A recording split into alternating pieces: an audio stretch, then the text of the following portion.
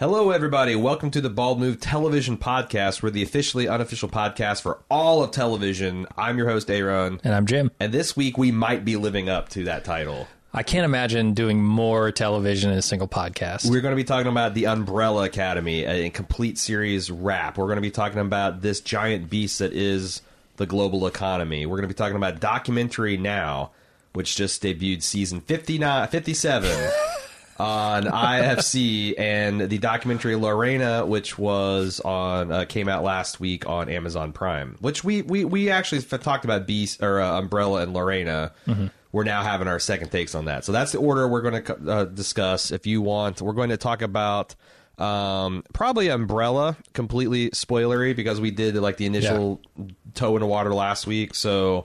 From here on out, it's probably going to be spoilery. If you want to hop around to avoid spoilers for the stuff that you're personally interested in, there will be time codes posted in the body of this here show notes. Let's get it on. The Umbrella Academy. We were cautiously optimistic / excited last week. We have since seen the entire series, Jim, which actually surprised me. I was not sure you would make it through a particular event that almost made me shut the damn thing off. I'm super curious to hear what event you describe as that moment, because there were some events that almost made me shut it off, but I don't think, based on like the brief discussion we had before this, that they're the same ones that you saw. So let's talk about the things that we like about the show. Okay. I thought the characters and the base plotting were both interesting and appealing. Like, I thought the way these guys' powers kind of, like, worked were interesting and a nice little spin on things. I thought that and many people made this comparison, but this has as much in common with the House on Haunting Hill as it does the X-Men. Okay. Because you've got, like, a trauma from childhood and how it plays out in adulthood. You've literally got haunting of ghosts from the past. And it's all set around this big imposing mansion. And in a similar way, I really like seeing like the kids and like little vignettes of their lives of these weird offshoot X-Men, and then how they grew up and over time how the kids abandoned their father's mission and what that meant and how that all and all the problems they had as private citizens. I thought all that stuff was almost flawless. Mm-hmm. Yeah, and the relationship with the father as they unfolded that a lot more. I really enjoyed that. You know, kind of seeing why they might abandon his mission, right? Like, he's kind of an asshole. Yeah. I thought a lot of that stuff was good. I love the style of this show.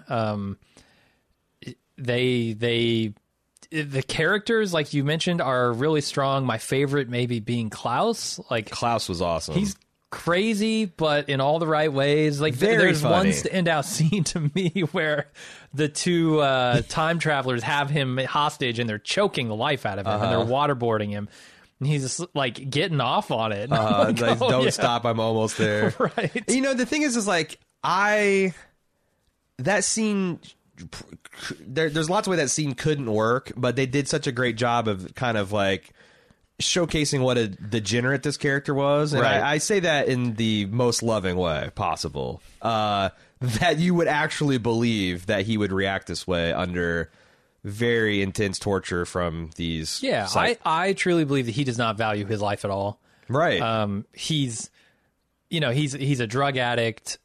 He's been abused by his father basically his entire life. There's a lot of reasons why he just doesn't give a shit whether he lives or dies, and that. You know, he's kind of a freak, too. Like, he just likes these weird things. Yeah. Not to shame anybody who likes that stuff, but, you know, he's on the edge. Yeah. But if you're also in breath play, you're pretty far into the the boundaries of safe and consensual. Yeah, when you're getting to the edge of safety. But then there's another scene, too, that I really loved, and it's kind of after they establish, okay, he goes back in time for a year, and he kind of gets accidentally enlisted in the front lines of the Vietnam War. Right. And then he comes back and he's like trying to save the big hairy beast guy. I can't. Luther, yeah. He's like at a rave and he's trying to save him, and he's crawling on the floor to get to his drugs, and it's kind of flashing back to the Vietnam stuff. And that's what I mean when I say I love the style. It's like they really go for stuff that just you wouldn't think to connect the dots on, but Yeah. then it just works when they do it. No, throwing him back in Vietnam and giving him a love story and a story of loss, like, yeah. sobered that character the fuck up in all possible ways. Yeah. And really, I thought was one of the pieces of plotting that really worked, and made him, like one of my favorite characters. Mm-hmm. And I will say that if you do like the look and aesthetic and kind of feel of this movie or the show, you would be well advised to at least try Legion, which is the Noah. Right. Like, this guy is kind of like one of Noah Hawley's lieutenants, the guy who ran the show. And the season 2 of Legion is, I think, a better version of what this show essentially is offering. Okay. So, what else do we like about? I thought that this balanced action and humor, and this is all bound up in its style, the way they could go like kind of ultra serious and then kind of like silly and crazy, and they could do big dance numbers and scenes of horrific violence set to like up-tempo pop cover or pop songs. I thought all that stuff really worked well. Yeah, I did too. I think the one exception I have, and it's only from a personal perspective, is like, if you're going to do Don't Stop Me Now by Queen, you got to fucking up your game, because I've seen Shaun of the Dead, and there is no movie that uses that song better than Shaun of the Dead. Yeah. And it certainly doesn't use it better here, although I did enjoy a lot of those pop songs where they were simply, they do a lot of, what is it, didactic, diabetes music, where it's kind of in the scene, and people are listening to it on headphones, or there's radio going, and like is that diegetic, something like that, and everybody kind of in the house can artificially hear it and is like dancing to it at the same time, and that stuff's really cool. I also liked how they showed like how Five got lost in the future, and what a great scene that is, because it's like it reminded me of like a little kid that runs in traffic because they don't listen to their and 1 out of 9 times, or like one out of 100 times that kid gets run over. Most of the time it's fine, and that's how you learn. Like, oh shit, like a car screeching to a halt in front of you. Hey, this isn't just a game. But like when you're jumping into the future and you're like a 9-year-old kid, and you jump and then your block is destroyed. And now you can't, for whatever reason, you did the kid thing where you went too far, and now who is going to find you? Like, that his lonely growing up in this apocalyptic wasteland, I thought was a really awesome idea. Yeah. And it's couched in, there's some shit in here that shouldn't work, but they somehow managed to pull it off. I mentioned, that Vietnam drug scene, but then there's the stuff with Five where he is like in love with this mannequin. Like, that was his only companion through the apocalypse. It's kind of like Wilson, only you lived an entire lifetime and it's a female.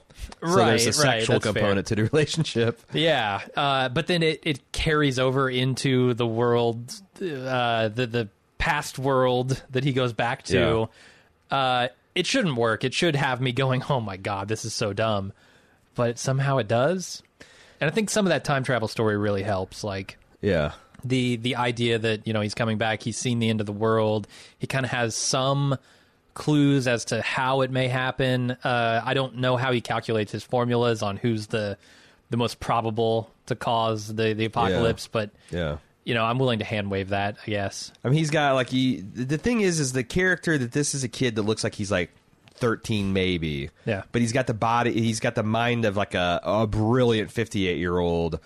And how that kid, I thought he was fucking amazing. Yeah, that actor is doing a really good job. Like, that guy's got a swagger that is absolute, like he's got the swagger of a 40-year-old Leonardo DiCaprio. Dude, I was watching this show, and I kept forgetting that this is not a 58-year-old man in a 13-year-old's body. And he's dressed in a schoolboy uniform with knicker socks and all the, like, it's it's crazy. He's crazy good at this. It's like, and you never stop and think, like, why at some point did he not go and get himself a nice suit or like a different change of clothes? Except for he just doesn't care. He's got bigger fish to fry. He spent his first 8 into 12 years or so living underneath some fucking tyrant.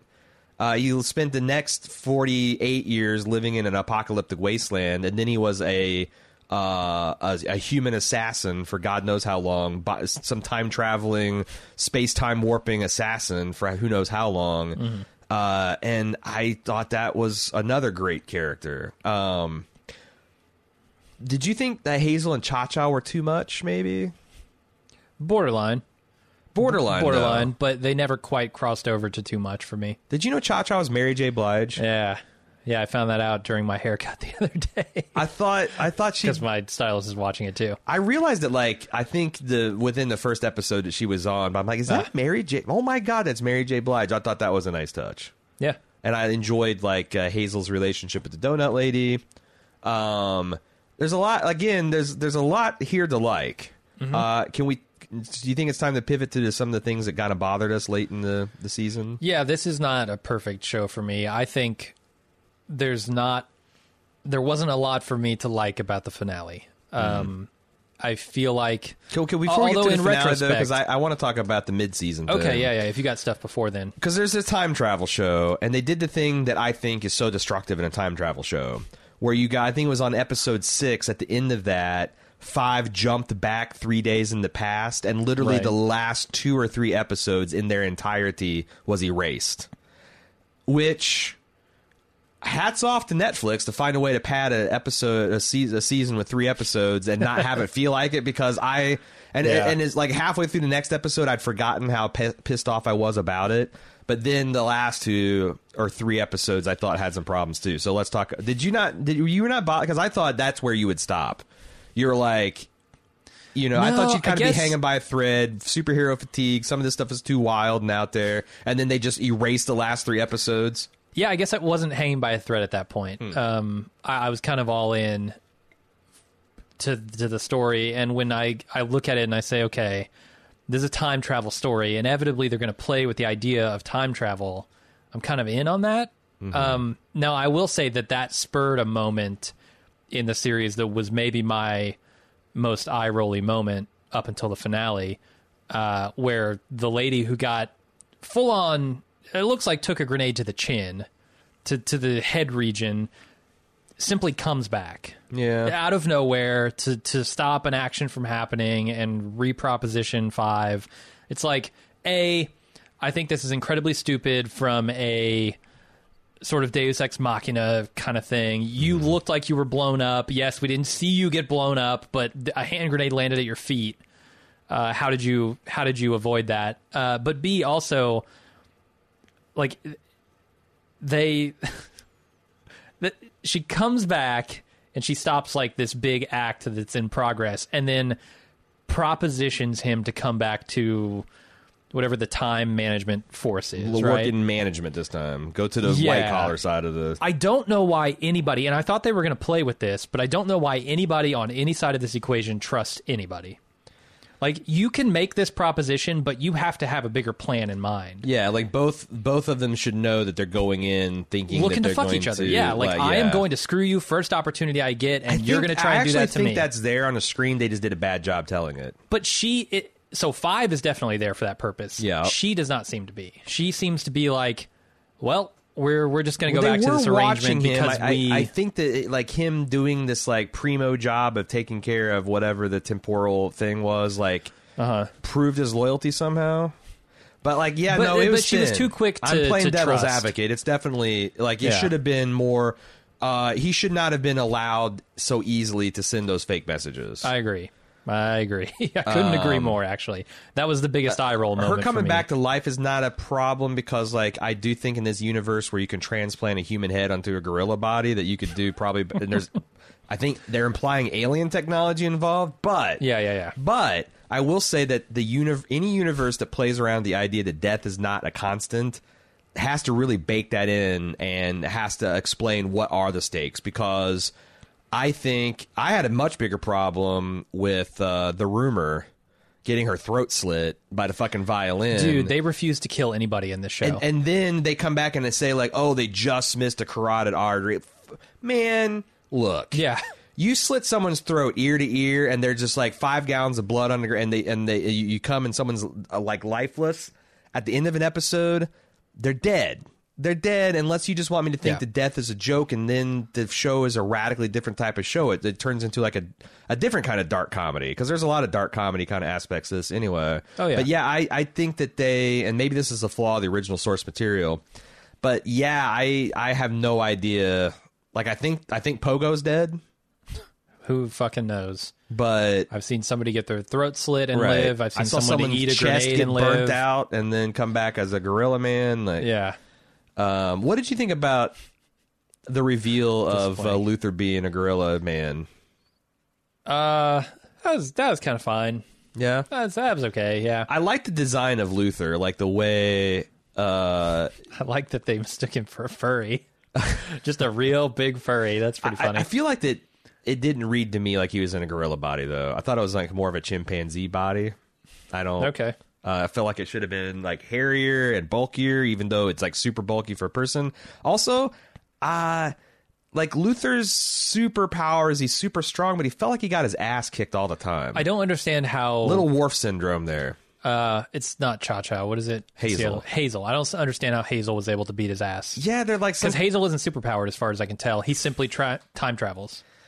Yeah, but they make it seem like they're like these like super powerful Yeah, that killers, doesn't but make it any didn't. sense. Yeah, like I thought that like Luther should have like handed them their ass, and they should have gotten away. But They should like, be smarter. They should be Yeah. able to use their briefcase to do more. They should be smarter than Yes. the heroes. Yeah. That's the only way they can beat like them, not with strength. The time traveling marksman, crafty guy should not be able to beat the other dude's strongman in a head on fist fight. Like it felt weird to me.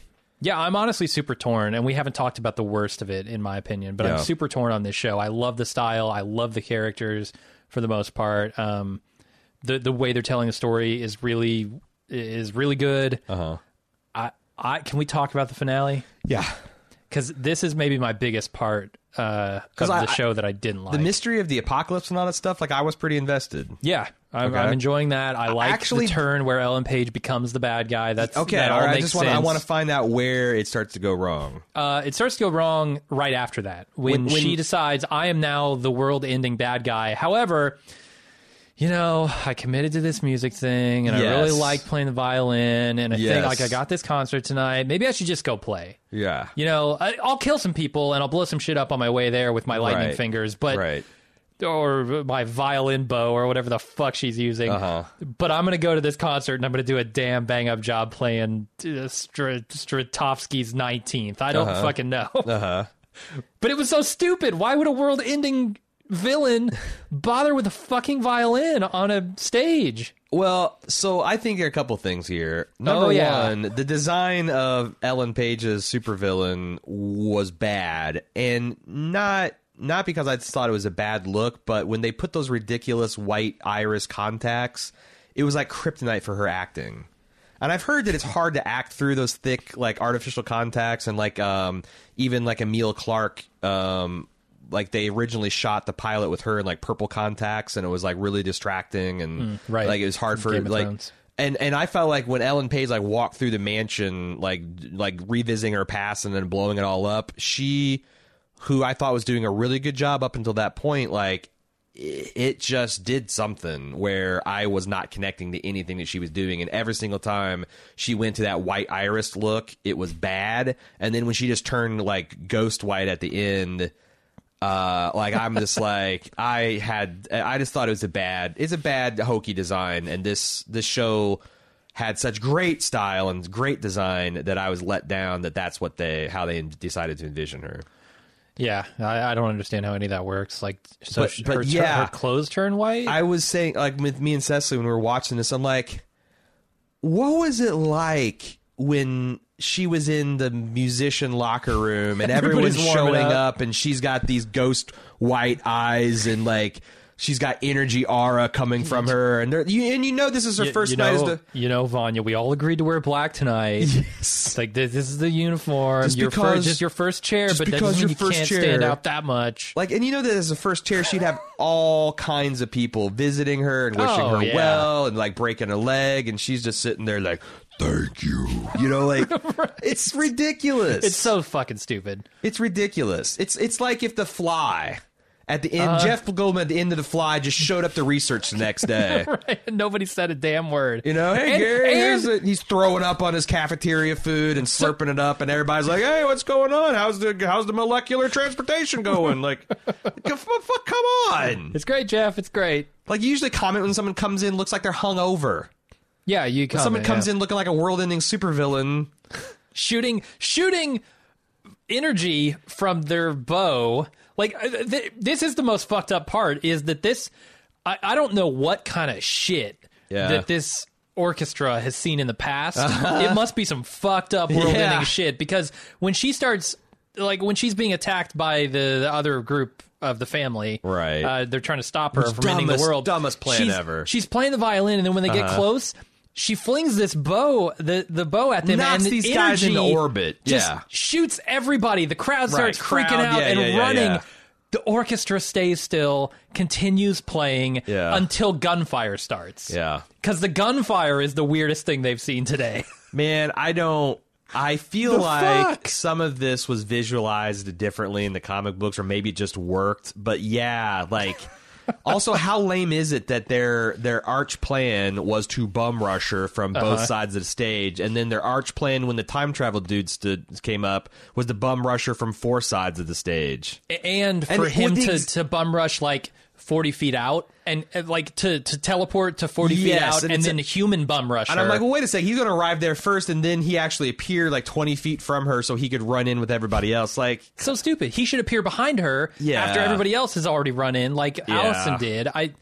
It's just like it's a clusterfuck at the end. They really the ending had to be a rush job. Like, it looked bad, it was plotted poorly, and then you had two people, the supervillain and Klaus, who both kind of just discover their powers. They've somehow unlocked their powers at the very end. I didn't mind because Klaus they needed to for the plot. Like, it's that. Yeah, it's like I get Klaus. Look, he's off drugs now. That has been the thing that's suppressing him. Right, but like, it made sense. And Vanya was like pushed to it by her boyfriend, who like that was kind of neat. Like I said, then her family. It's really the last beat of the plot that I'm just like, wow. Yeah, everything else was awesome, and then I feel like they fucked the end up, and then they're going to reset it at the end. You know, I mean, I guess I enjoyed, and I kind of figured that like everything that they would do would all be for naught, because it would essentially just usher in the apocalypse. Yeah. That's how these stories tend to go with time travel. But I wonder, I mean, like, is Vanya going to be like a Magneto character going forward? Is the dad actually dead? Because I think they implied that he's an alien. The dad is an alien? Like, when he was like his wife was dying and he let those sparks out, which I think Cecily made this connection, but I think you're supposed to understand those are the 47 babies that were born on Earth, and then like you see in the background there's all these rocket ships taking off from like it felt like a Krypton thing. Like, this planet's dying, so is she. I must not have been paying attention during that scene. Yeah, I don't remember that. There's this, so I think they imply that he's like some kind of like last Kryptonian come to Earth. Okay, which explains his advanced technology and like, you know, I don't know. The other thing is I kept on waiting for other. They made a big deal of like there's 47 children and he got 7. Like, I was looking for the other 40 or 39 or whatever. And yeah, I said last week I thought one of those other kids would be the cause of the apocalypse, but yeah, no, it was Combo, Leonard, and Vanya. Yeah, it's too bad. I feel like another couple of weeks in a writer's room and they get that done, or maybe a little bit more budget. Maybe Allison is the cause of the apocalypse. I don't know who's more to blame here. I feel like Allison. Question. I mean, what's his fuck? Italian man, Italian American man, you know, her boyfriend, the manipulator. Leonard's the one that's most to blame for the apocalypse. Yeah. I think so. Even that was a little stretching the coincidences involved for him to be the guy that he is, that gets possession of this journal that has and he instantly sees how he can exploit it, and I thought that was a little much too. It's a bit of a stretch. It's fine. I mean, that's not the thing. Like, if it was the only thing, then this was. Yeah. What's your excitement level for like season 2? So I feel like this was a good stage setting for season 2. Yeah. If we can get more of 5 kind of, you know, rewinding, maybe taking a few more shots, figuring out. I mean, a Groundhog Day kind of thing, right? Like, Why couldn't it be that? Huh. I guess I would like to see it go the plot move forward and like Vanya become a Magneto figure that's always kind of looming in the background, and maybe Five having to also fight off this interdimensional agency, which I don't think is going to go away anytime soon. I think there'll be that in it, but I got the impression that they're gonna give it another shot because when Five takes everybody out on his magical mystery tour, at the end when the lunar collapse is happening. Jesus, yeah. Oh, that's right, because it's like they still have to. They got unfinished business. Yeah, I mean, because if they just jump like in space, I mean, the apocalypse still happened, right? So they can't jump forward. The apocalypse has happened, so they need to jump back. Do you think that this means also? Is it possible that the father sent Luthor to the moon for actual since the moon was instrumental to the apocalypse? I think you'll find out that he, although man, the father, for being a smart and a seemingly empathetic super genius, really did a shitty job raising these kids, for sure. Like, I mean, he almost causes the problem of needing to kill himself to get these kids back together. Yeah, kind of. Why weren't you just a better father who made this more of a team and a family? That felt a little bit wild too. Yeah, like because the thing is, like, when the scene that you apparently were not paying attention to, they established him as like really loving this woman, and she had this like prized violin that he then gives to Vanya later on. I remember that. Okay. Like I don't see, like, I guess your entire planet dying and losing the love of your life could certainly change a person. Yeah. How many years before the kids do you think that was? I don't know, because again, if he's an alien, was he like aging in realistic time, or was he, because he came? I guess if he came, he looked like he was in his 30s, and he came to America in like the 30s too. Probably, yeah. So he would be a super old guy, I guess, but not like.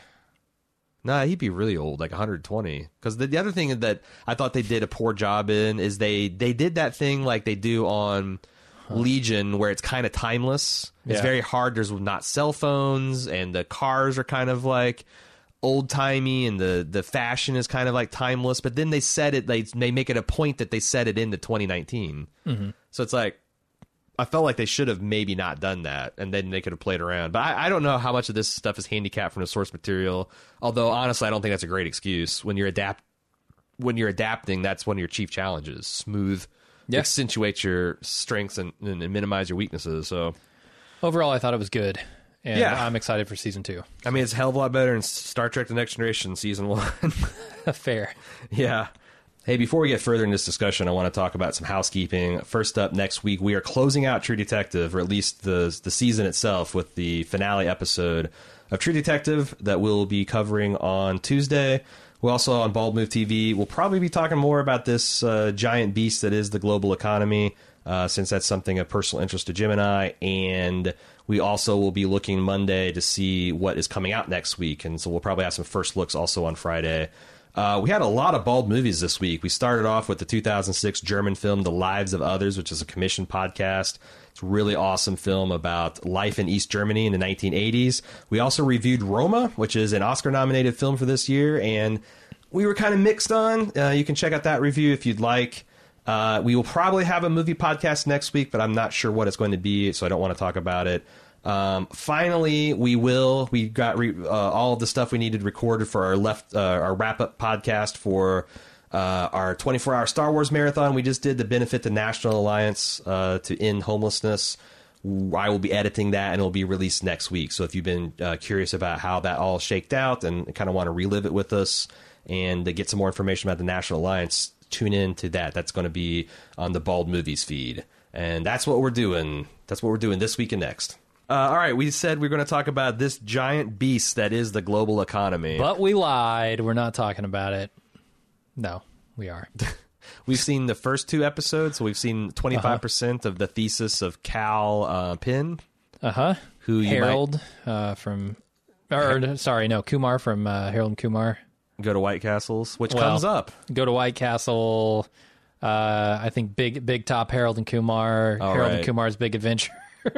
No, I forget the other names, but they did a couple 3 of those. Yeah, he probably made some decent stoner cash from that. Oh yeah.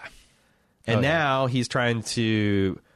I mean, I thought this was essentially kind of like the bald move thesis that I think we've been broadly talking about for some time now, Jim. Like, this is late. Like, these first 2 episodes kind of lay out a lot of the stuff economically that we've been preaching for some time in a very. There's a couple times where I thought, like, I wonder if they're going for too broad on the humor here. But, like, I thought the worst offender is maybe the one with the dude from Community, Jeff Winger from Community. Joel McHale, yeah. Joel McHale. But, like, it's not bad. It wasn't bad. I would say the skits that they do are probably my least favorite part of that. Like the Thomas Middleditch one, I don't know that I liked that one. That was probably my least favorite, actually. They take away. They don't take anything away, but they don't really bring anything to the table, and it makes They do a good. I guess what they're trying to do there is analogize for people who may not quite understand the concept when it's just laid out in front of them in technical terms. Yeah. Or in like hushed whispers almost. Like Yeah. there is a frankness in this show with which they talk about these subjects, but also I feel like people can't say everything, and especially like Cal, he's both surprised by how willing they are to talk about it, but also maybe a little too reserved in his willingness to talk about this thing, or he acts like he's shocked. What I feel like it should have been is more like, let's have a discussion about this without the sort of played up for TV aspect of it. I just think that people don't like.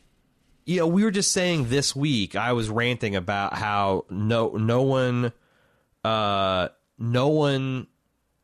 really talks about the Panama Papers.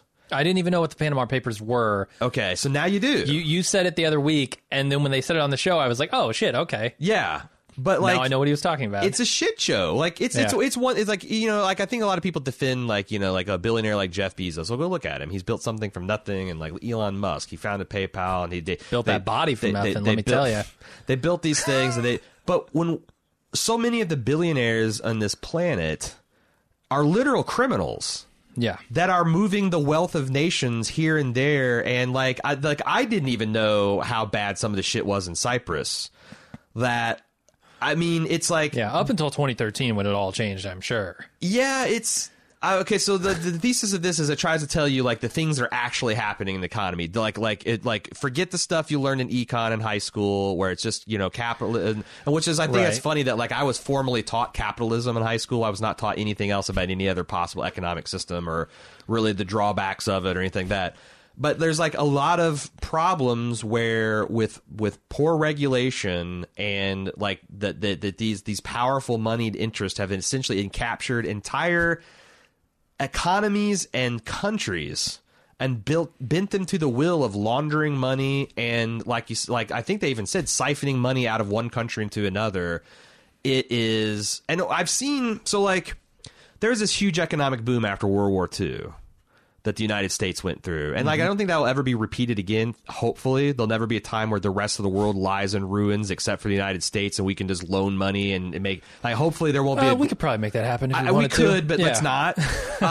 But also when that happened, the tax rates were set to where like that wealth built America, built interstate highway systems, bridges, parks, public works, transportation systems, airports, we got a lot from it. And then we had a recession, and then we had another large boom in the 90s and 2000s where automation flipped increased the productivity by hundreds of %, yet workers' wages at the same time raised 5%. And we're still experiencing that. There was the bubble that burst in around 2000, right? But everything after that has been recovery and then expansion on that automation concept. So unlike that post-World War II boom, which was shared with all of the Americas, this post-tech boom has essentially been stolen.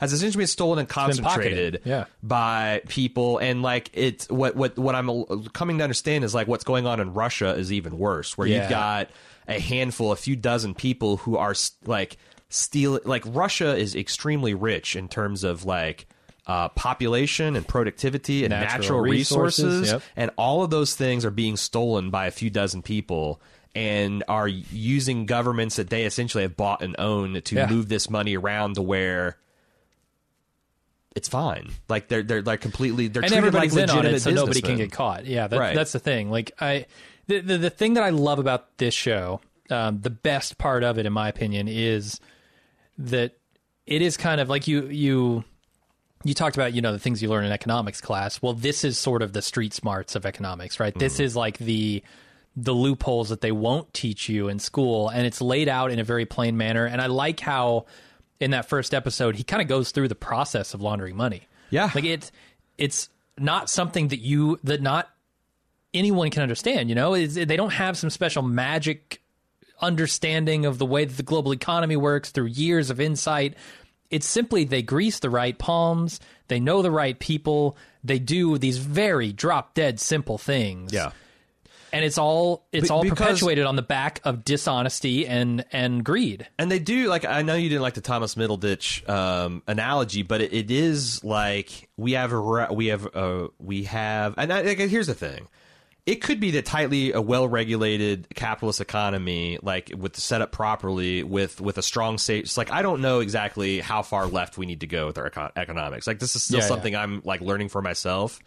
It could be that like a very strong market-based economy for goods and services with a very strong social safety net is the best of both worlds. But I know what the thing that we actually have worldwide right now is total horseshit.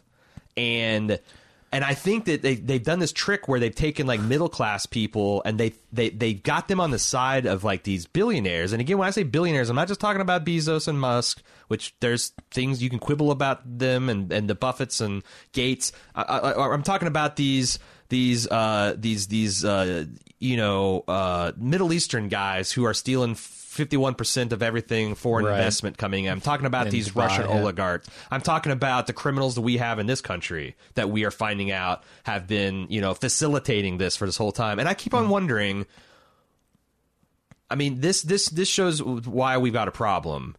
The United States and all of the Western powers hound the Pirate Bay relentlessly. These people cannot keep a proxy online for 24 hours. Like they pursue these copyrights with like the wrath of God.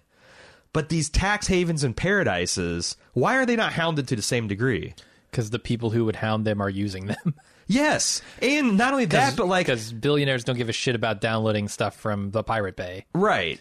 They give a shit about pocketing more money. Right. Yeah. Like, and honestly, that's the problem I have with like a lot of our leadership in this country is even the side that I most closely identify with currently, the Democrats. A lot of them I got to wonder why so few people talk about this part of the income equality. Like they're more than happy to talk about trans rights, gay rights, minority rights. Robert Mueller, you want to go on MSNBC and hear Robert Mueller? They'll from 7 o'clock to midnight. They will break that down in detail. Who is talking about this? Yeah, it's because those interests are honestly none of their concern. Like it doesn't affect their bottom line if those people get arrested and like, and even when it comes to like someone like Donald Trump, right? Like he is a lone businessman in a world of a system that sort of rejects him in general. If he gets taken down by the Mueller stuff, like you can just point to Donald Trump and say, there's your bad apple. Right. Like exactly. we got rid of it. The bushel's safe. Yep. No more problems, people. Yep. Where like if it was someone who's more inside the institutions, then you start to see the cracks in the general system, right? Yeah, like, no. Well, if this person could do it, then why isn't everybody doing it? Yes. And if they could, they probably are. And what's our system? Right. People start to question larger ideas. And they're doing these super criminals are doing this thing where they're like shutting the door. Like if Jim and I want to start laundering money in $100,000, $1 million at a time, like it's very hard to do that.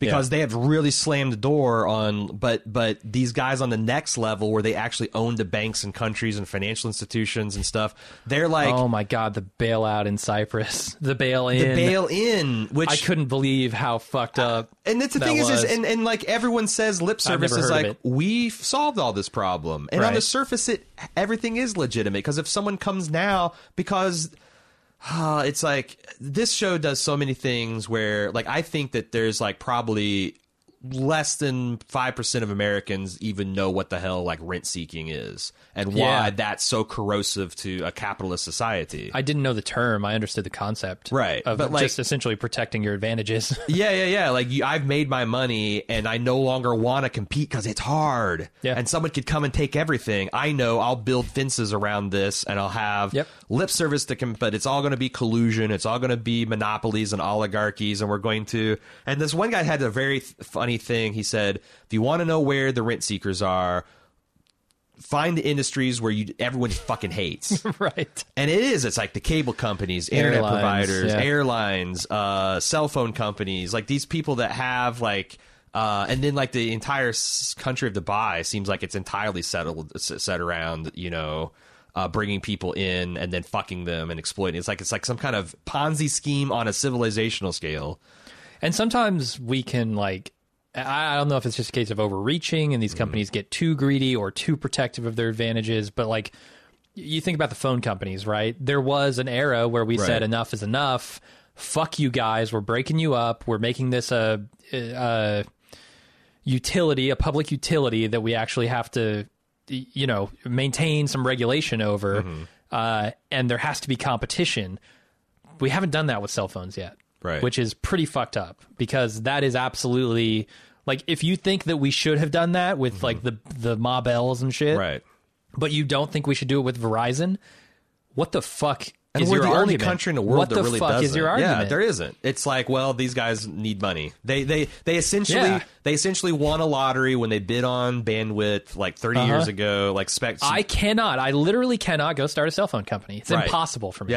Yeah, you wouldn't be able to license a band. So what you would have to do is buy bandwidth from wholesale. Verizon. Yeah. You'd have to go to AT&T or Verizon. I would have to charge more than they charge, right? Which would make me immediately non-competitive, right? And my business would go bankrupt. And somehow there are niche phone companies that are able to, like, you know, but even they like prey on people with poor credit, and like it's a fucked up system. Yeah.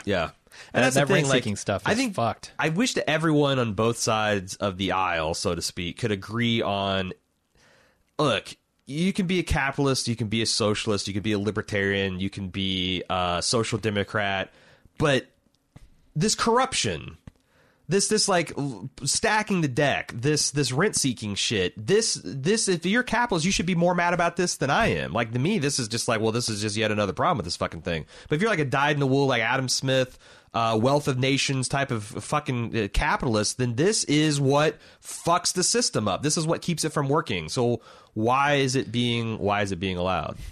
And then here's because the thing, like, people with the money. Well, it's funny because, like, did you hear the news clip that went viral with the Dutch historian that like blew up Tucker Smith on an unaired segment? I saw a headline. I didn't read it. All right, so this guy, like, he went on Tucker Carlson's show because he went to like Axios or something like that, and he said, like, in the middle of this thing on global warming, he essentially said, all this shit you guys are talking about is dumb. It's like, it's all taxes. It's taxes, taxes, taxes. If you're not talking about taxes, then you are not giving a shit about, you know, climate, and you're not shit. So Tucker Carlson loves to have this guy, and he's like, oh, I want to talk about the hypocrisy of these elites, you know, talking about global warming and flying there. This guy flipped a script on him and said, you know, it is all, he brought about the taxes and said, and also the reason that you are too happy to talk about all these irrelevant, like, social issues, but you never talk about the economy is because you yourself, Tucker, are a millionaire representing billionaires, and you sit on the Cato board. And, like, fucking Tucker went ballistic and, like, swore the guy. And this interview had never gotten out except for the Dutch guy had his friend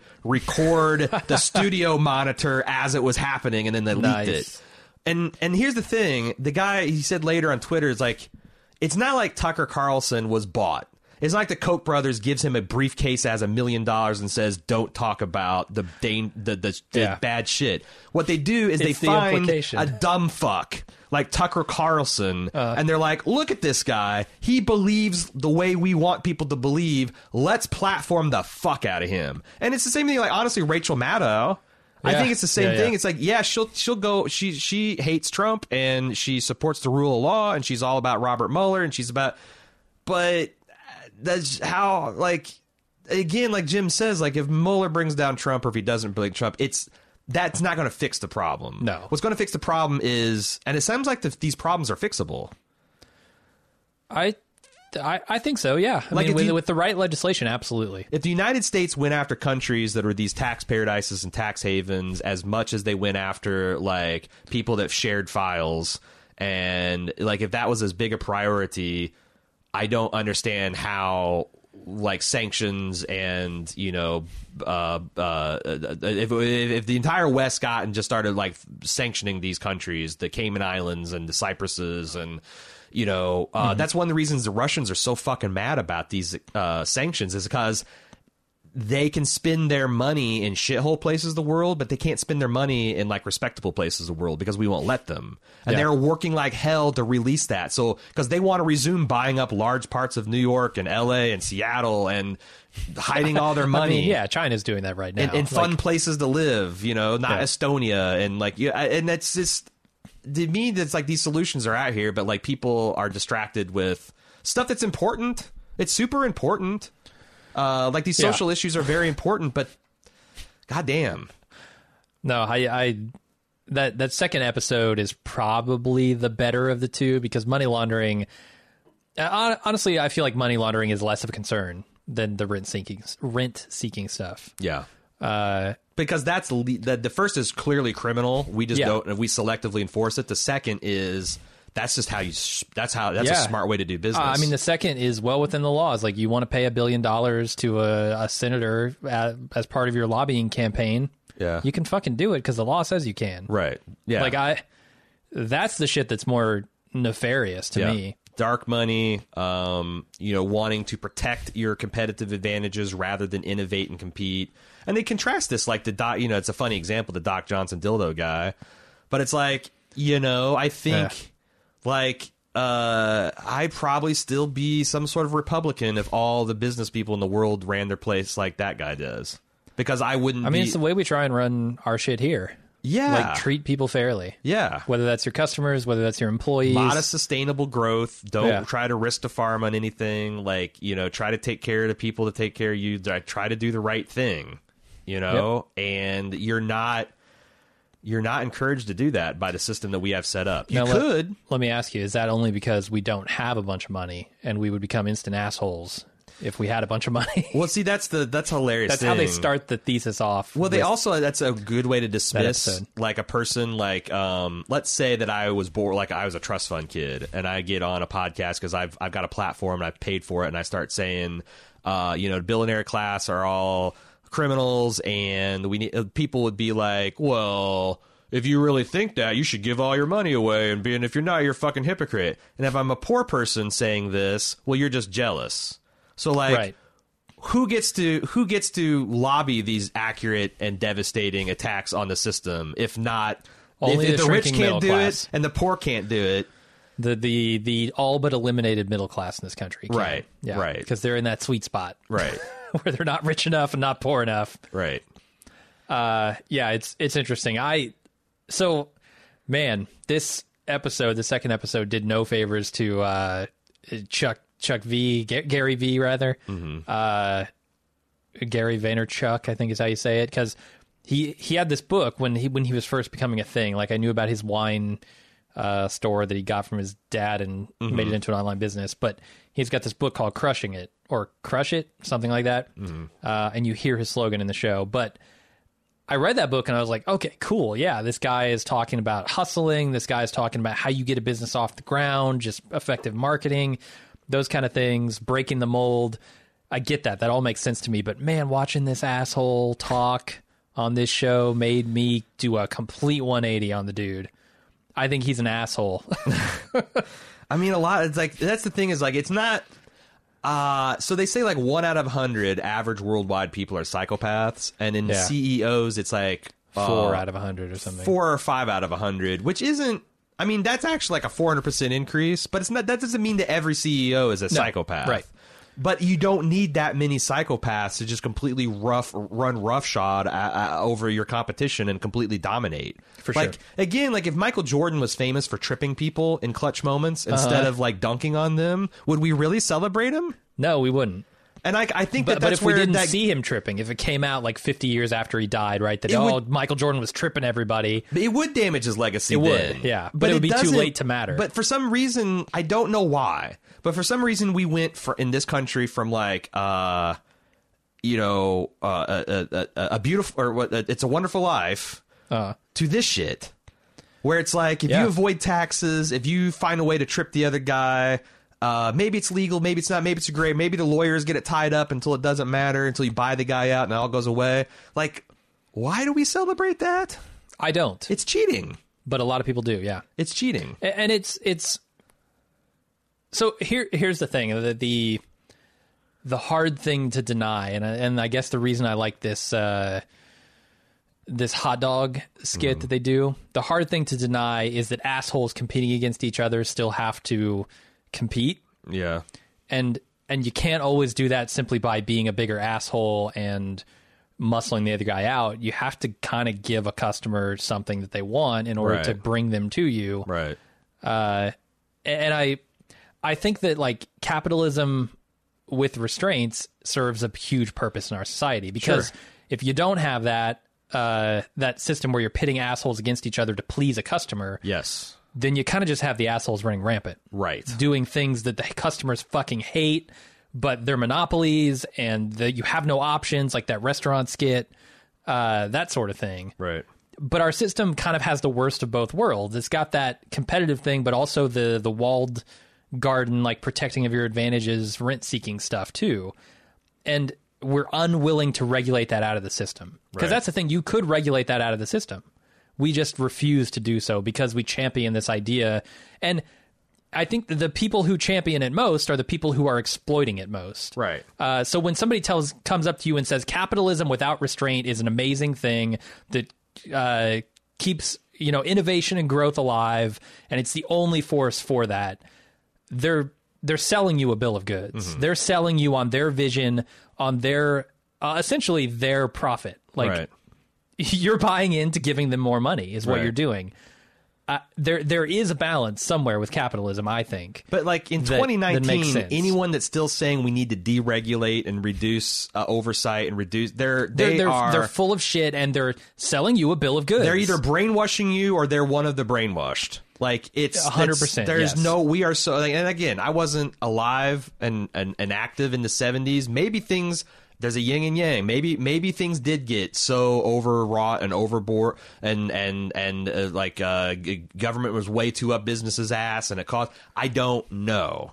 I suspect these fuckers took a natural downturn in the economy that I've been through like 3 in my lifetime and just made it seem like the world was fucking ending, and used that to beat all of the progressives into essentially non-existence over the next 30 years. But maybe I'm just saying that the pendulum is so far swung over into free-for-all Wolf of Wall Street land that we got to swing it back the other way. It's the most important thing. So, and I'm hoping that the next, you said there's 6 more of these? 6 more. I'm hoping the next 6 will build on a general thesis. It looks like it. And I looked ahead and see like they're going into automation and like what AI is going to do to our economy. I'm super interested in that. Because like there's the thing. It's going to fuck everybody. That's what I keep saying. Like this is already bleak enough. Yeah. When you stack on like what's going to happen in 30 years when the entire transportation industry is automated, and then you throw on top of that I read an article that warming. Pepsi is aggressively automating their factories. Sure. Like, millions and millions of people are going to be out of jobs, with no prospect in the future because the jobs simply don't exist anymore. Right. Yeah. Because the companies... They didn't go to Mexico. They didn't go to China. There's no way to bring them back. They're just done by robots. Which should be the beginning of a fucking utopia. It should be. In a fair system, it's the beginning of utopia. In the current system, it's the beginning of the billionaires' utopia. And... billionaires might be too soft a word. Trillionaires? Yeah. I mean, we're going to see trillionaires. Here's the thing. Popping up left and right. I don't think we know how rich some of these fuckers are. Yeah, that's fair. Like, you got 12 people that have siphoned off, let's say, 50% of the GDP of the Russians in the last 15 years. How rich can they be? Like, I've seen, like, Vladimir Putin's supposed to be worth $250 billion or something like that. What if he's worth, like, $3 trillion and no one knows? It's probably more likely that's true than not. Probably. Yeah, we've probably had our first trillionaire that we just don't know about yet because it's all dark money. Mm-hmm. Because like they're like the CEO of 15 different Cyprus banks, and But it's like, if you want to get, and I hope people take this anger, and I hope this like pivots into something that where like we can start having like because right now we just live in this like fucking hell world where everyone kind of knows this, but no one really talks about it, and certainly the politicians don't. It's not something that gets banged on a drum on. It's like, and this guy like cut his teeth in like comedy political coverage. Like, it's like, why is it that we have to have the John Olivers and the Calpins and these guys doing this? Where are all of our serious fucking journalists? Yeah. Probably. You know who I'm looking forward to him talking to is Robert Reich. He's a guy I've seen on Bill Maher's show a few times, and he was I think he was an economic advisor under Bill Clinton. Yeah. And he quit because Bill wouldn't listen to his fucking advice Yeah. on regulation and shit. Right. Well, yeah. I'm really looking forward to hearing that guy talk, because I watched something recently with him, and he seems like a really smart, good-hearted person who's working very fucking hard to change the current economic situation.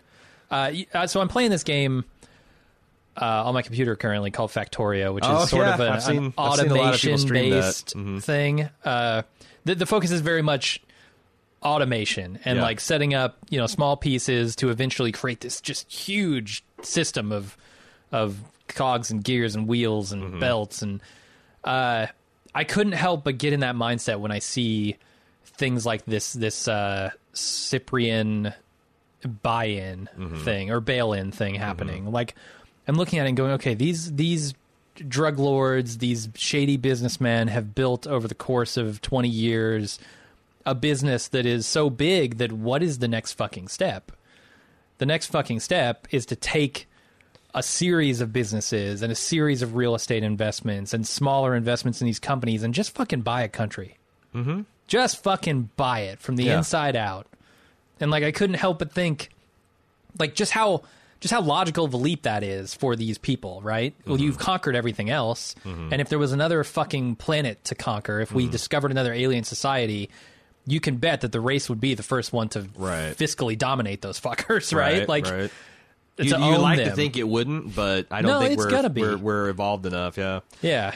I was thinking of, like, it seems like there's so easy ways, like, if you take dirty money and buy real estate and wait 5 years and sell it, like, shouldn't there be some kind of blockchain on real estate where you can like, you see the last purchases into infinity and can see like who like, you would think so, yeah. With like, computers, there's a way trace that money back to its initial entry into the real estate market and go, what the fuck? Yeah, and I think also that, like, this is why I also, like, I think that it's inevitable that we'll be some sort of one world government eventually.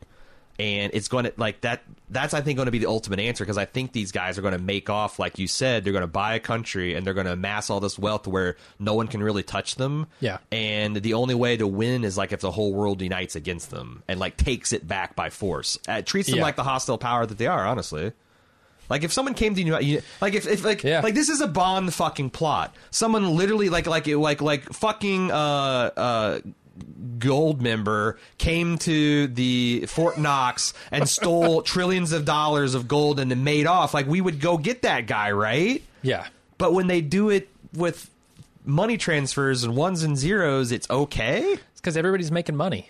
Everybody's making money. And it's right, because, like, the whole world standard is, like, even on top of this giant kleptocracy that we've been running the last 30 years, average world standards is going up. So life's getting better. It's just not as good as it could be. Yeah, no, I mostly agree with that. Certainly in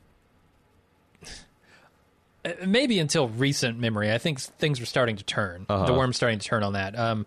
But I would also say, like, more specifically, the people who would have the impetus or the power to actually prosecute these people and bring that system, that shady system, down, are benefiting just as much as anybody else, right? Like, okay, so they're not at the top of that chain, but they're the person in Dubai, the native in Dubai, who's getting 51% of a business for doing fucking nothing. They're getting their fees for simply looking the other way. Right. While legislation is drafted to help a billionaire make an extra couple billion next year. Right.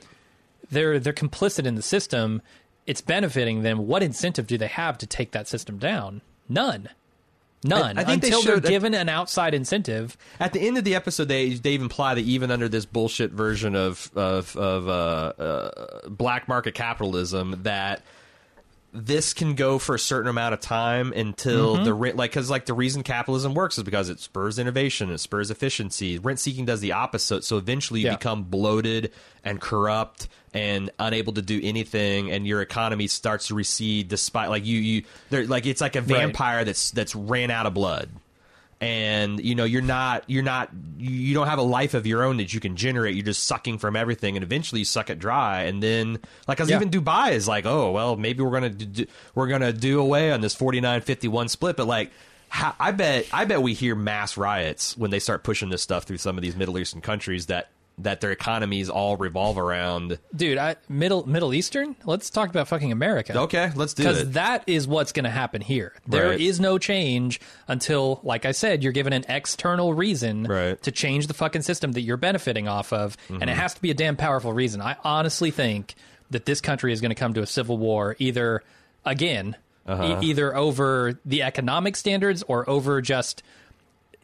And these two things are so intricately tied together. The people with the money interests are pitting us against each other as citizens, dividing us so they can fucking conquer us. Right. It's either going to be some political civil war against citizens versus citizens, or this is going to be the citizenry versus the corporate powers of this country. I honestly feel in the next 20 years that shit is going to happen. And there's almost no way to avoid it at this point. Yeah, I'm not sure if it's going to be like the Arab Spring, where it's going to be just millions of people general striking. What if every blue collar worker just stopped showing up to work? But things have to get so fucking bad for that. I just saw High Flying Bird. It's right. Look, they have the money. They have the resources to wait every single one of you fuckers out. Yeah. You're never going to make it as hard for them as they can make it for you. Yeah. The system is rigged. It's fucking rigged, and I don't think there's so any way many around. more of us than them that's the thing. Exactly. That's I think we have the numbers, but we do have the numbers, and we do have on paper the political power. And I think the problem being they're dividing us as we speak. Right. As we fucking speak. Don't think that Donald Trump getting up on the fucking mic for his State of the Union, telling people to hate each other, telling people we need this fucking wall because these criminals are coming in, is not a dividing of us. Right. That we're worried about trans They're reducing people our power. using the wrong bathroom. Dude. It's so fucking obvious when you just sit back and look at it. Yeah, it really is.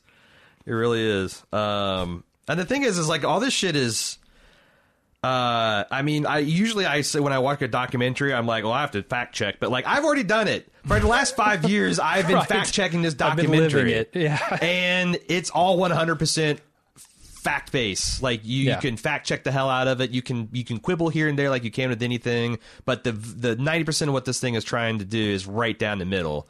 And I'm looking to see how the political pendulum swings in the next few years are crucial. They're super crucial. Not just for us, but there's a lot of the world standing on the edge. I think this Brexit thing is scary. Brexit, Italy's got its own shit going on. Yeah. The West, I think the West was smelling our own farts so long that we thought it started smelling good. But the 10-year challenge for the essentially all of the Western countries is not been great. Not been great. No. So. Anyway, that is a hell of a documentary. It's good so far. It's at least making me think, even if I don't necessarily think 100% I like the style. Right. And it's also, I just feel like I like the content. There's sometimes some of these bald move, greater theories where selective enforcement on laws that no one believes in breeds corruption. I think one of the reasons that we kind of looked... that we've got this kind of Robin Hood fascination with people to do this stuff is because we all think that drug wars bullshit and speeding laws and some of these traffic for a lot of our day-to-day interface with law enforcement. And when I say law enforcement, I mean police, I mean prosecutors, I mean the justice system is bullshit. If you get caught up in it, it's a fucking nightmare, and you hate it.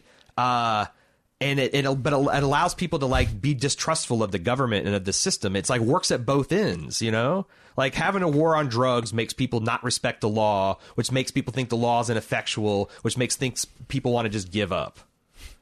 What's the industry you hate the most? Is it the justice system in this country?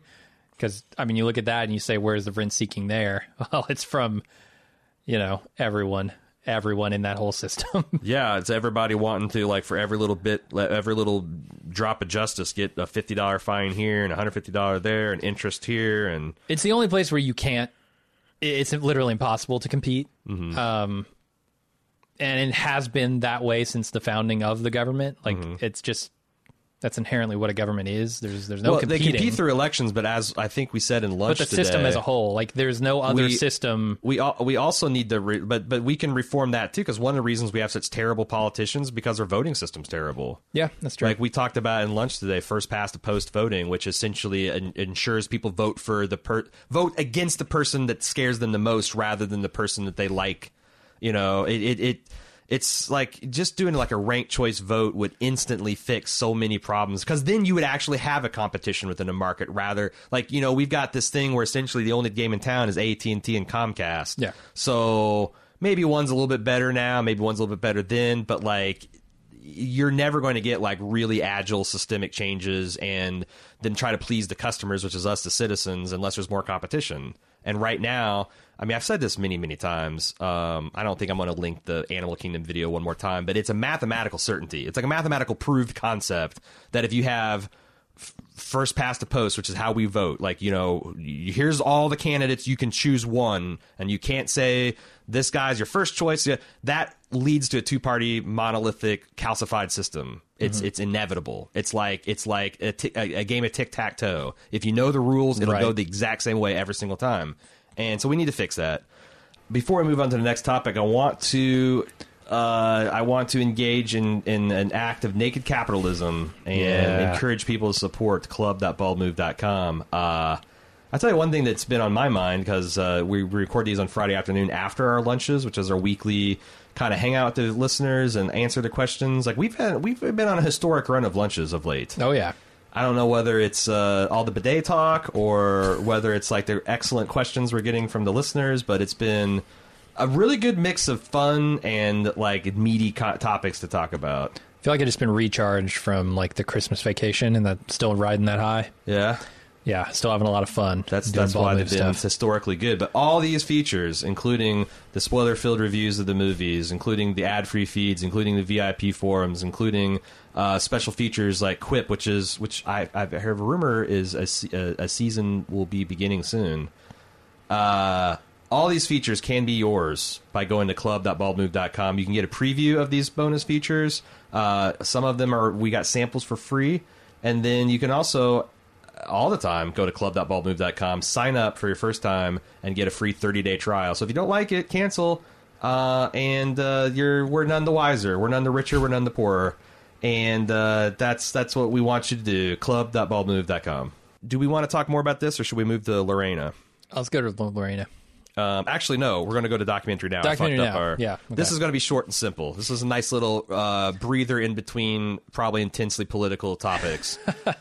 I have not seen Wild Wild Country. I have. Which is where these cultists took over a town slowly. Yep, up in Oregon, sure. But I have seen Batshit Valley, which I thought was hilarious. And Cecily was watching with me. This was like two-parter, so it's a solid hour. And she was laughing twice as hard, so I feel like... Because she has seen Wild Country. And she said, like... Because I was thinking, like, a lot of the core conflict between the townspeople and this spokesperson, I'm like, this has got to be... It's not... She's like, it's not really that exaggerated. No, not at all. It was shocking to me to see... obviously they reframe some of the stuff. Like, they weren't talking to vegetables or whatever, but they were doing weird shit. That's sort of akin to that. There was like definitely some theories about whether I think her name is Rita that she goes by, the actual woman who this ridiculous cult leader character is based on. But there was some rumors of her poisoning the spiritual guru, that he doesn't, in the documentary get run over by a car and then maybe disappear and be dead.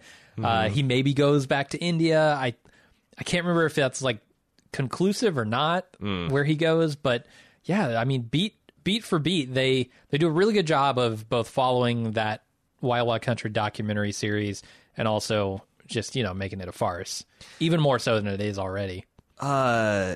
It's fucking delightful. When they renamed the town Roshabard's Butthole, and then like the ladies ranting and raving how sacrilegious, and of course the news shows that she's coming out of Roshabard's Butthole, Oregon, underneath the rant of her stay. God, I laugh so hard. You butthole. People don't know this, but we play a game called Charterstone. and so it's this like legacy kind of thing where you play 12 games over the course of X amount of months. Same 6 people, yeah. Same 6 people, and each game builds on itself. The map starts changing. Right, and so I win the first game. Right. Everybody is so fucking salty about me winning the first game that they named it like... What was it? Everyone got to name their own like part of the map, except for all the losers get to name the winner's province. Right, and I won. So you fuckers named it something like I can't remember. Outer Buttholia. Yes, that's what it is. So you find this fucking funny, do you? I do. Okay, I do. I find that sense of humor right on. But it's and this is also I think the first documentary that didn't have either Fred Armisen or Bill Hader. Yeah, and they're still like very much involved in like writing on the show. But Seth Meyers wrote this episode. The whole episode, yeah. So what do they even fucking do? Like producers? I think they're just getting like all like, hey, Saturday Night Live guy that we know and love, you want to come and work for us? And yeah, it's the way to do it, man. Yeah, do 2 seasons and farm like it they're out. Having a hell of a lot of fun. And it was still really good. Yeah. I'm not the world's biggest Seth Meyers fan, but I thought this was well written. Yeah. So I mean, yeah, it's really great. Documentary Now if you've not seen it, is a fucking gem. And if you like documentaries, the more you're familiar with the underlying documentaries, the funnier it is. Yeah. But it also is funny if you haven't seen them. For sure. So there's 2 seasons right now. This is the 3rd one. It's on IFC. It's on demand if you've got that too. So let us then now talk about Lorena. So okay. We last left Lorena. I'd seen the first episode, and I was almost angry at how like superficial and shallow and like very 1990s the coverage was. It was essentially a herder, a man got his penis cut off. Look at everybody being squeamish about it. Look at everybody like that NPR kind of way you talk about dirty things in primetime television, where it's all euphemisms, and it's just I just like, this is fucking annoying, and I was about to write it off. Then I come in and Jim's like, hey, did you watch any more of that? I'm like, no. He's like, it's really good. And then I heard Dan Harmon talk about it, although it's funny because Dan Harmon said it's a Netflix original. Like asshole. Yeah, like both the Beast, this Beast and Lorena are both Prime originals, but like is Netflix kind of becoming the Kleenex of online services, where people like will talk about shows as if they're on Netflix? Okay, yeah. That's bad if you're a Hulu Netflix or an Amazon. Online streaming. Yeah, it's fucking terrible for them. Yeah, like the word original, you think of Netflix in front of it. Anyway, and I heard some other people say that like it's really good, and I think that what they did is the classic where that first episode is pitched right down the middle. Yep. Of people's sensibilities. So they kind of like, oh, if you think that this is a joke or you think this or that, then we're going to rope you in and then learn you a thing in the next 3 episodes, because I knew quite a bit about this case, and I had kind of a preconceived idea of what it would probably be about, but I had no fucking clue how really one-sided it was. And the only way this John Wayne guy got away with anything is because our society was like fucking hell world. Yeah. Like, okay, this woman had to fight a legal battle with only evidence of her marriage for the previous 5 days. All the other history of abuse that's gone on in the relationship, all shut up. She has 5 days to prove her case, and she was still able to beat it. And I think, like, one thing that I found shocking, and I'd never heard this before, Lorena Bobbitt applied for protective custody the night before Bobbitt raped her one final time and she cut his dick off. Yeah. And I'm thinking, this 5'0" Latina comes in, and I'm the clerk of courts, and she's got this signed statement that's alleging that she's being raped and she's being beat and she's had police reports and all this other stuff. And the guy says, "Hey, sweetheart, come back and file this when my secretary's around. I can't handle it right now." And then this next night, this guy gets drunk and rapes her. She cuts his dick off, and the rest is history. Like, holy fuck. How does this, that guy feel? How is this a debate?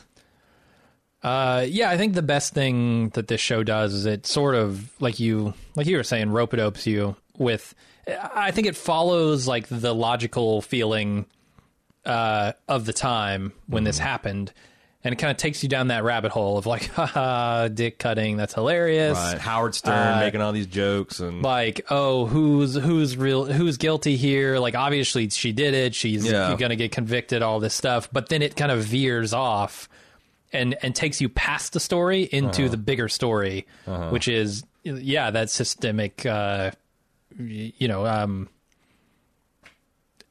know, the systemic hardships that women face in this country. Yeah. And I think that's probably the best thing it does. Cause like, I don't know if the case is like all that interesting on its own, but when you pair it with like the bigger ideas, which the documentary does really well, I think it becomes more important. I also thought it was good about how, like, how can something like this happen? And throughout the coverage, you see faces like Geraldo Rivera, who got accused. Well, he actually admitted to groping Bette Midler back in the 80s. You see Matt Lauer's fucking face. And, like, up until 2 years ago, you ask, like, people about what their opinion on Matt Lauer. And, like, oh, he's, like, a liberal anchor. And he's a defender of women's rights and stuff. And then you find out he's got, like, a magic self-locking button inside his office, and he's this like massive scumbag. But he's one of the ones that's I mean, it just seems like, number one, the industry's full of bad men behaving badly, but also trying to excuse it, and also the rest of us men who don't, beat our wives. It's very hard for me to conceive of like beating up like kind of anyone, but especially like Lorena Bobbitt was this bitty thing. Yeah. And John Wayne Bobbitt looks like he's about 5'10", 6 foot. He's very muscular, solidly built. Yeah, he's a former Marine. And he's slapping around, beating her up. One of the crazy statistics they named, which I didn't know this, is that women are at most risk of being murdered by their partner when they attempt to leave, in the attempt of leaving, and the 6-month window afterwards. Makes a lot of sense. So when women say, if I leave, he'll try to kill me, they're telling the truth. Right. Yeah, the statistics bear it out. Because it's like, I used to like be a little bit like, I'm sympathetic, but like, at the end of the day, you just got to leave. You got to leave. But like, it's very rare that things are like even worse than I would have believed, because I've been kind of conditioned to believe the worst of everything.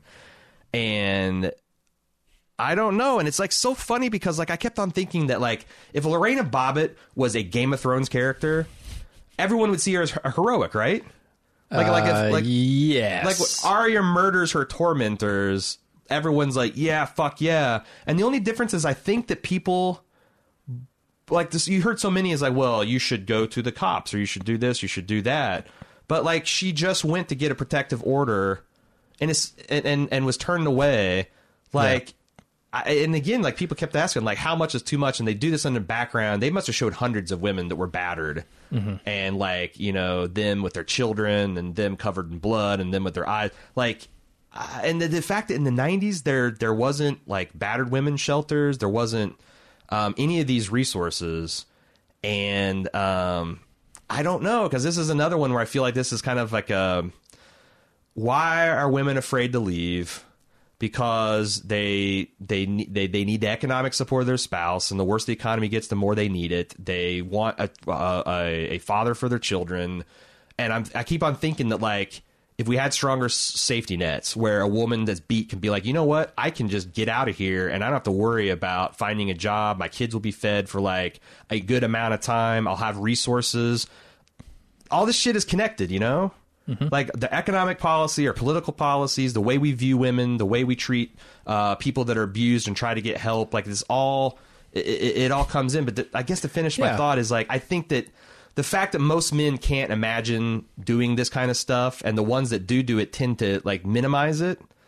It sets up a system where it's like almost impossible for women to win, because they need the men who have all the power in the system currently, we're vastly just what's 50-50 men, women, but we have like 80+% of actual leadership positions. They need our cooperation, and if we won't listen, then how the hell are they going to get it?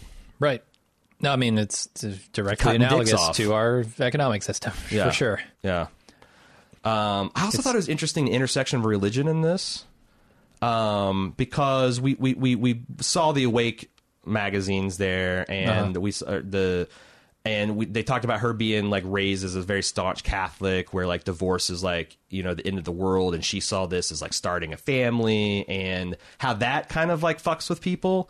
And I kept on thinking, like, you know, we live in a place in the country, you especially used to, where you'd go past like Church of Gods and like these like really fundamentalist religions, and I just keep thinking, like, I wonder if we would see like these institutions as like, when you pass those places, think about how many women are being beat and how many crazy raping uncles there are, and how like that's the other thing is like the they end up with John Wayne Bobbitt, where they talk about his childhood, and it sound like hell. You know, Chad's beating the mom. I mean, he got this abuse passed down to him, sure. Right, which is another kind of like, how do you get... I don't want to excuse him, because he's just a shitty person. For sure. Like I love the last image of him rolling off on this fucking shitty Harley with a Trump license plate, you know? Yeah. Like, and he's like gotten in so much trouble since. Like But there again, like, I think it goes both ways. If we had ways where we could help children like John and families in that situation, and where there's like multi-generation of just being fucked up, we would have less of the violence. It's, I don't know. I don't know. Yeah, that's, man. I guess I've thought less about it than things like the economy. Mm-hmm. It's probably something I need to think more about, because honestly, it's affecting just as many people, if not more, directly, currently. Right. And I just thought, like, they had so many, like, they had, like, Alan Dershowitz saying, you know, cutting your penis off, that's the last thing you do. And they made this point where you don't know what you would do if you've been anally raped for 6 months. Alan? Yeah, I mean, yeah, if I want to take it to, you know, to compare the economy thing and the inevitable civil war that I think is going to happen. Well, yeah, a civil war is also a last resort, but sometimes it's the only resort. Like, right. They make the point in the documentary that this very well could be the only thing that would have made anybody stand up and take notice. And I think, like, you hear that time and time again from the women that they interview, right? Mm. Like, you want to say that this is an unthinkable thing, but it's those very unthinkable things that actually have to happen before anybody's going to bother to care, because we need to put you at risk. You know, We've been the underdog in this so long that the only thing now that's going to change it is something radical. And that, you know, I think it's still like a terrible act, and I don't think anybody should do that, but sometimes radical things need to happen. And I do think there's a lot of guys that want to, I mean, it's frightening how many times I've heard guys say something along the lines of, look, if a woman ever slapped them, I'd punch them in the face. Like, there's a lot of people out there that just don't understand I don't know, on the one hand, it's like the same assholes that want to say, well, men are better than women because they're this and that, they're stronger and fast, and like, are also the guys that like deny that disparity exists when it actually, the rubber hits the road. Yeah. And like, I guess us quote unquote good men need to like watch this shit and understand how bad it can be. Like, there are guys that are this bad. And the way, and they do things very craftily. Like, it's not like they come home day one and start beating the shit out of these women. It's like, it's a very slow practice thing that they've learned usually from generations of watching it in their own families to treat women and treat themselves like this. And we have to believe women when they say it. And I don't understand how being able to throw a football farther means that this other sex shouldn't be treated equally. Right. Like, what politically, is that? What is socially? That? How does that make you fundamentally better than this other person, or more deserving than this other person? It doesn't make any sense. Right. No. In fact, it's like, I mean, you're just holding down a lot of scientists, doctors, engineers. You're people that make everybody's lives, including your own, better. Yeah. What the fuck? Yeah, I don't understand it myself. I think it's a pathology, but it's unfortunately there's a lot of guys who have been living in, like, there's been a lot more guys I think that we're comfortable admitting that's been living in the gray areas of, like, you know, maybe they're not beating the shit out of it, but maybe they'll slap a woman, maybe they'll emotionally manipulate, maybe they'll threaten her money or access to money or their children, maybe they'll grope, maybe they'll try to get a woman.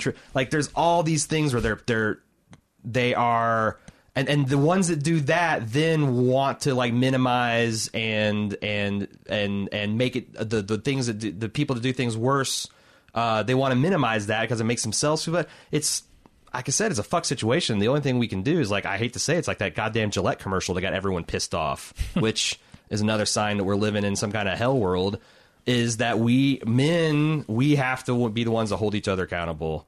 And, you know, start conversations about Lorena Bobbitt and, you know, yes, let the jokes happen, but then say, okay, but you guys, I mean, we should have these conversations, and Jordan Peele's gave us an excellent vehicle to do so. Yeah. Because the first episode's all about the absurdity of it. Oh, yeah. And I think it works well in doing that. I think he's actually, now that I've seen the whole thing, because, like, if he'd have turned me off, who gives a shit? I didn't quote unquote need to hear any of this anyway.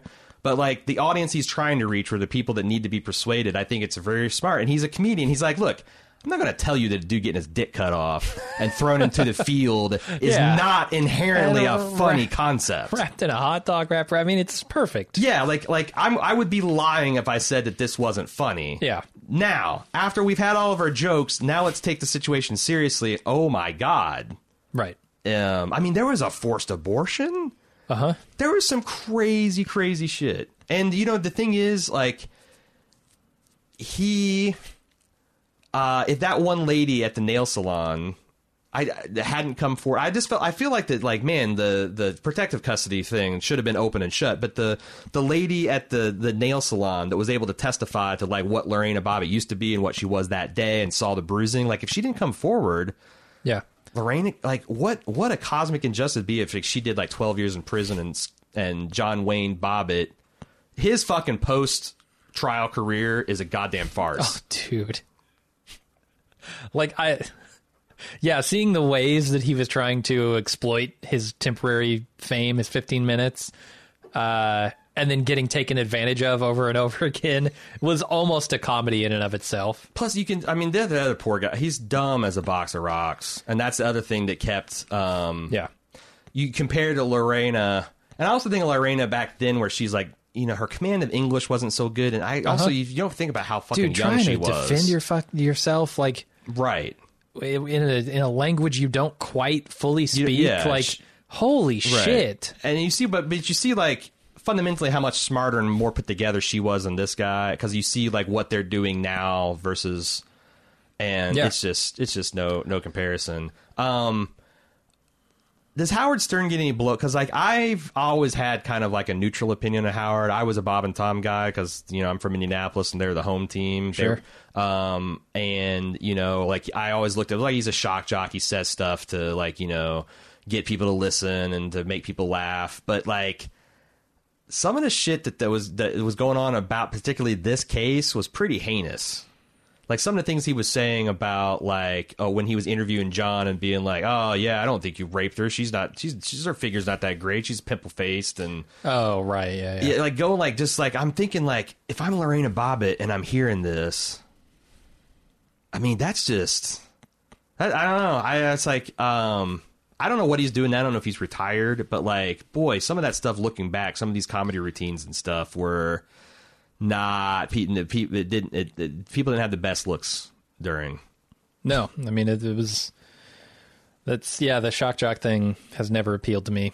Saying stuff simply to get a rise out of people, and because it's that cloak of irony, right? Like, he can always say, "Look, obviously I don't mean any things I'm saying," but the people who listen to you hear that 15 times in every single week, right? And they start to think that way, right? And you're definitely contributing to the problem. And it just hardens people's opinion because, like, the other thing I kept on thinking is, like, why didn't any of this information ever come out, like, in the media? Because I kind of paid attention. I think most people did. And it just felt like the answer is because the news media is pretty much dominated by men, some of them terrible men that we found out since, and they essentially had an opinion where, like, this is beyond the pale. There's no excuse for this kind of behavior, especially marital rape, which was kind of a, like, as we previously mentioned in the other episode, it was kind of seen as a joke throughout the country at that time. But, yeah, I mean, I'll say I don't think there's any excuse for any of the behavior that happened on either side of this. Like, it's totally fucked up, and in an ideal world, it would never need to be done. It should never happen, but we don't live in an ideal world. Yeah, and I think that we need better funding for these shelters. And I also think that's the other thing that, you know, I don't, that there's another hidden epidemic of men being abused by women. And it's not as like they're beating the shit out of them, although there is some of that, but it's more of like fucking with their economics, inhibiting their access to their children, and also, yeah, physical and emotional abuse. And it should be much easier for people to pick up their children, men and women, in those situations, to pick up their family and get temporary shelter so the authorities can figure. I don't think someone should just be able. First one that runs to the police and says I've been abused wins, but like I think that the authorities should take that seriously and should do an investigation and try to figure that shit out. It shouldn't be so hard. People shouldn't be so fucking dependent on the other person not being a closeted asshole psychopath. Because I feel like that's the only mistake Lorena made. She married a guy that was a ticking time bomb. Yeah. And, well, maybe if we weren't too busy policing bullshit that doesn't need to be policed, we'd have time for that. There's this great, like I said, this is all like this. There's all this stuff all comes back together. The economics, the sexism, the racism, all this stuff comes back together and how we get people stuck into cycles they're in. Yep. So that's a lot of television. That's a lot of Bald Move TV. I think we're Sorry. done.